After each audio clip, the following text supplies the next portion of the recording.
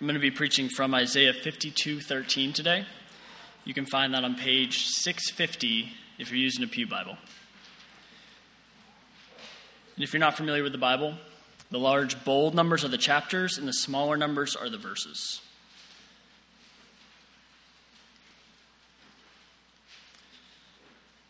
If you've ever been on a trip that required you to buy tickets, you might possibly relate to what happens to me in the days leading up to that trip. As the day of the trip gets closer, the part of me starts to doubt that I actually have them.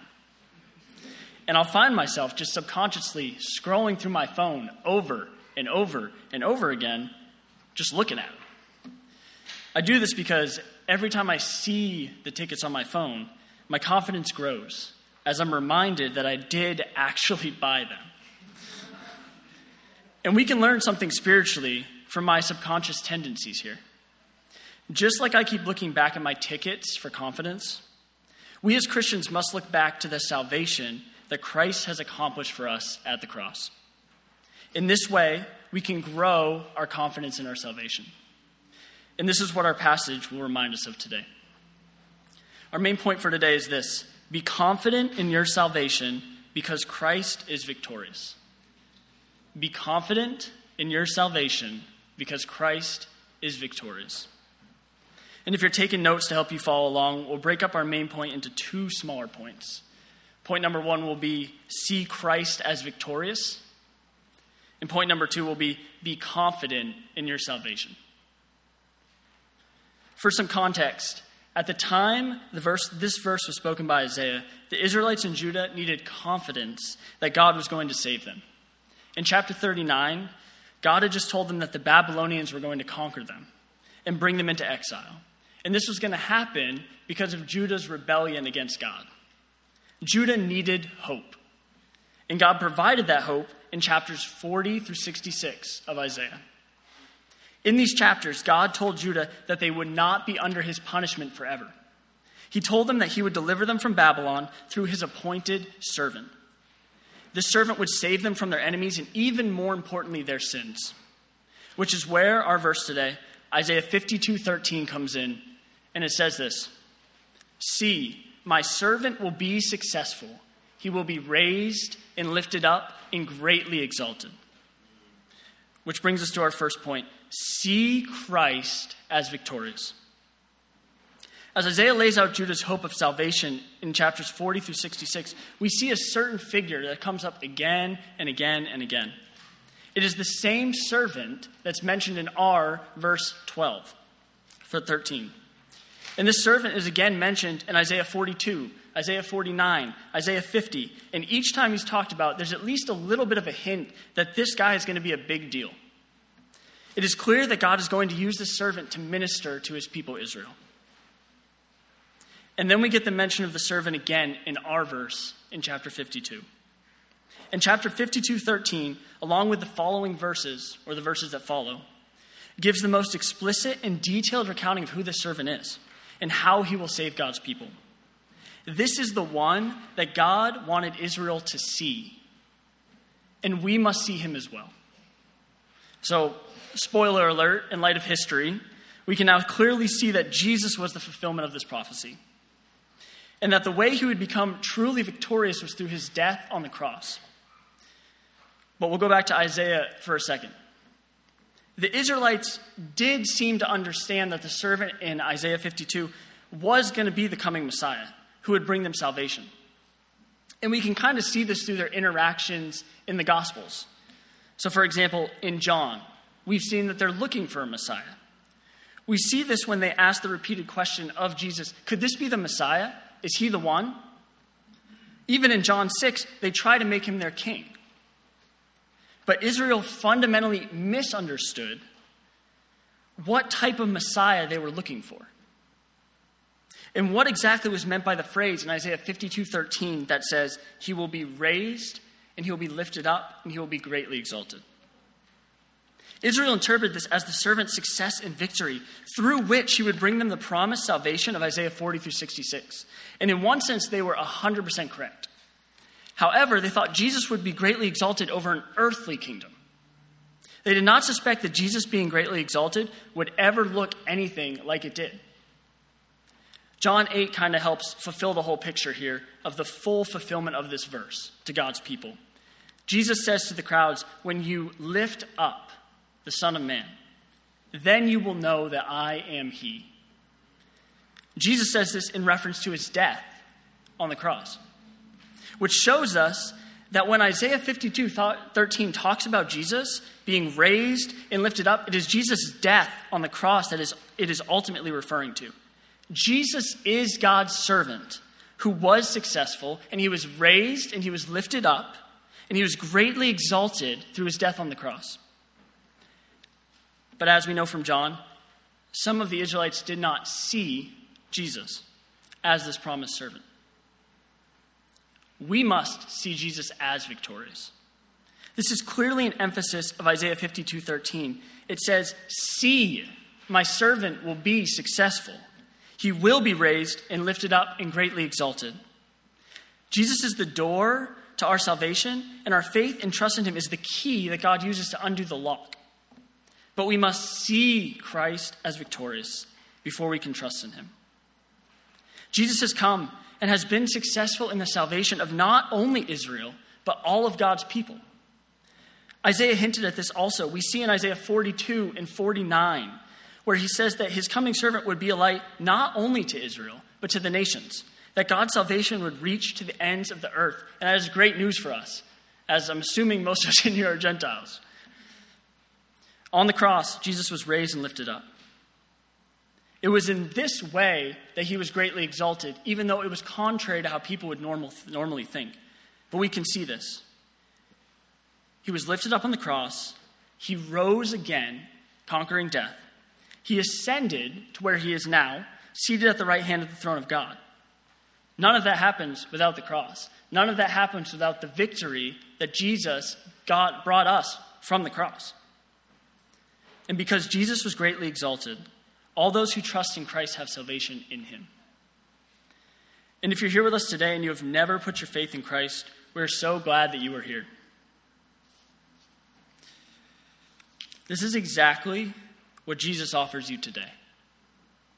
Jesus has fulfilled God's prophecy from Israel, about Israel, and he offers salvation from God. And all you must do is turn from your sins and put your trust fully in Jesus. When you do this, you'll be reconciled to God. You will no longer be his enemy and under his coming punishment, but you'll be his son and his daughter. And if you'd like to hear more about that, I just encourage you to talk to whoever you came with. I'm sure they'd be more than happy to explain that more to you. Or if you came alone tonight, you can come and talk to me after our gathering. I would love to talk more about that. But for us Christians, it is the fact that we see that Christ is victorious that allows us to have confidence in our salvation. Which leads to our second point. And our second point is this: be confident in your salvation. In the context of Isaiah 52:13, we can see that these verses were written to bring confidence to the Israelites. Although God had promised to save Judah through his servant in our passage, they are going through real struggles. They're still exiled in Babylon. Jerusalem and the temple are still destroyed. We can understand and we can see why they would doubt God and struggle to believe that he is going to bring them salvation. And God, through Isaiah 52:13, wants to give them confidence that he will save them as he promised. We can see this from the future tense of our verbs in this verse. Notice the wording, my servant will be successful. He will be raised and lifted up and greatly exalted. This is a certain fact. This is something that will happen. Israel can be confident that God's servant will come for them, that he will save them. And when we see that Christ is victorious through the cross, this is the confidence that we as Christians can have today. So church, be confident in your salvation. But just like Judah would have struggled with their faith in their coming salvation while exiled in Babylon, we can struggle with our already realized faith while we're in exile on this earth. And this is just what Travis was talking about this morning, right? 1 Peter. Our true home is not on this earth. It's in heaven. But right now we're here. And so just like the Israelites were exiled in Babylon, wanting to go home to Jerusalem, we're here on earth and we want to go home to heaven. And as we wait for our true home, we often struggle with doubt. Now, there are many reasons we doubt, but what's great is we can start to fight all of them by seeing and meditating on Christ as victorious. So if you're tempted to doubt your salvation because of present sin patterns in your life that you just can't seem to get fully rid of, we must see Jesus as victorious on the cross and remind ourselves, no amount of sin can take away my salvation.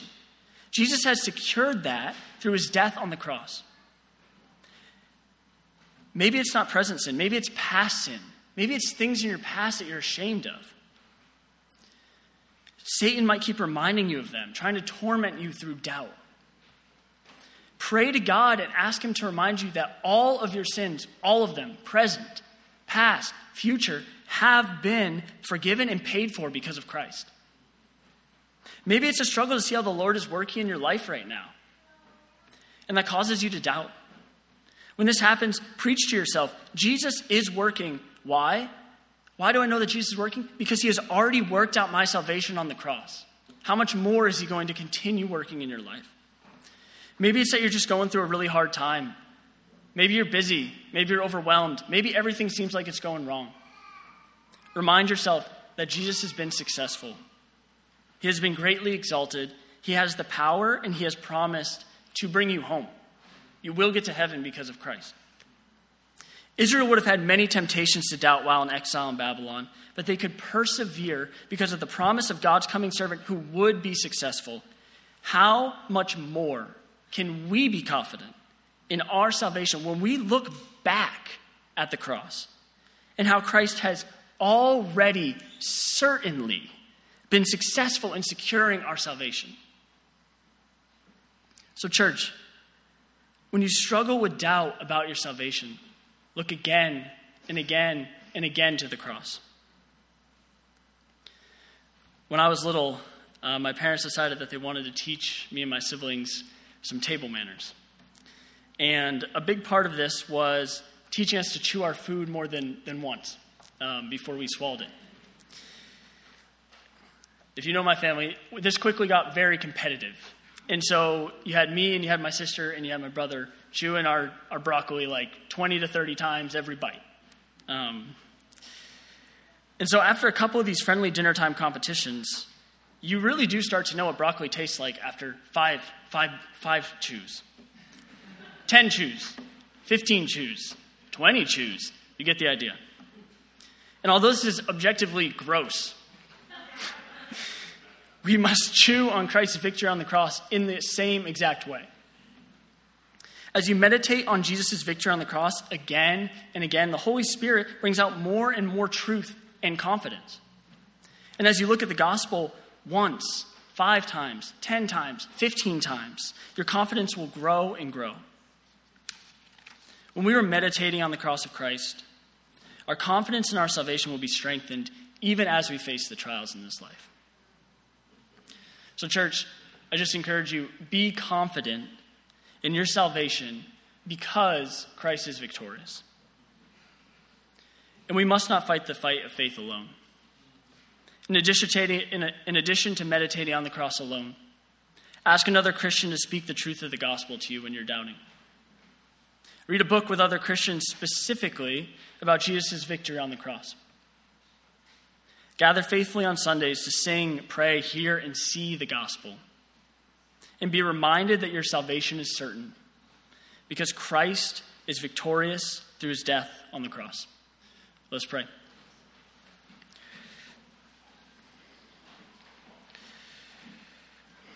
Lord, I just pray that your word that we heard tonight and that we heard this morning and the prayer that we just got to participate in would encourage us, would give us strength, would give us faith, and you would continue through your Holy Spirit to guide and strengthen your people for your glory.